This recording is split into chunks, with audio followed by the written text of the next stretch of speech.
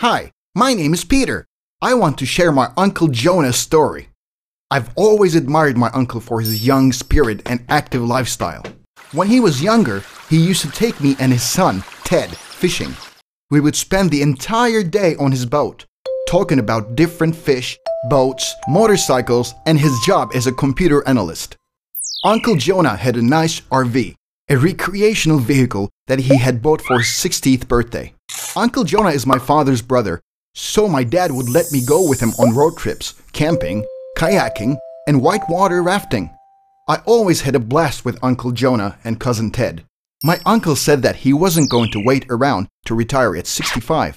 I've saved up money so I can retire at 62, he would say. And when his 62nd birthday arrived, he retired from the corporate world. At his retirement party, all his buddies were admiring his new gift, a Harley Davidson. He bought to cruise around. "Uncle, this motorcycle is a beauty. Will you let me ride it?" I asked. "You can ride on the back," he said, laughing. My uncle kept his promise. I would ride on the back of his motorcycle. However, on our last trip, the year he turned 67, Ted and I started noticing how Uncle Jonah would forget conversations we had had the day before. We thought that maybe he was tired. I started getting worried when he'd forget things that were second nature to him. For instance, he always worked with computers, but one day he forgot how to download the photos from his cell phone to his laptop. On our way back home from the mountains, Ted and I fell asleep. My uncle was driving his RV, which was also pulling the motorcycle trailer. Suddenly, the vehicle jerked and jolted me sideways. I woke up, startled. "What happened, Uncle?" I asked. "I think we're lost," he said calmly. My cousin and I looked at each other. "Dad, what about the GPS? Don't you have it on?" my cousin asked. My uncle knew this road very well since we've camped there several times. "Let me drive, Dad." "You're tired," Ted said. Although Uncle Jonah refused at first, we convinced him to take a nap. When he fell asleep, I double-checked the GPS and noticed that it was still on. But instead of his home address, he had typed his former job's address. "I don't know how to break the news to Mom," Ted said.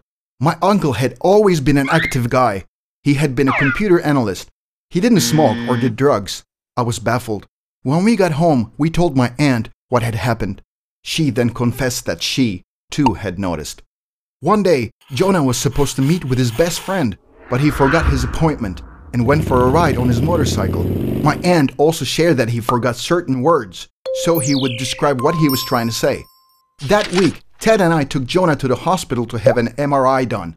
His doctor told him that doing this test would rule out other conditions that may cause symptoms similar to Alzheimer's.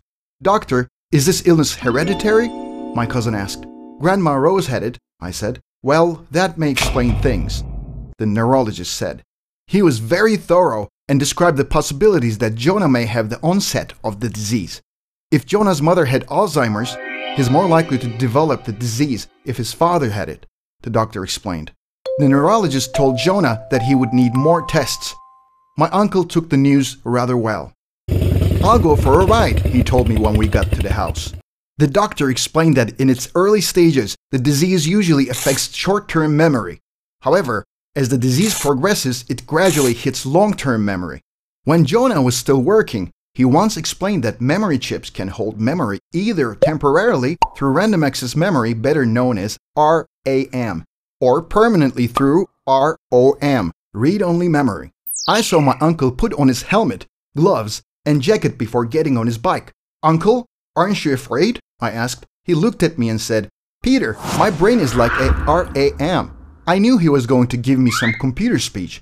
Although rare, there are times when the RAM on your computer can go bad," he said, smiling, and he drove off.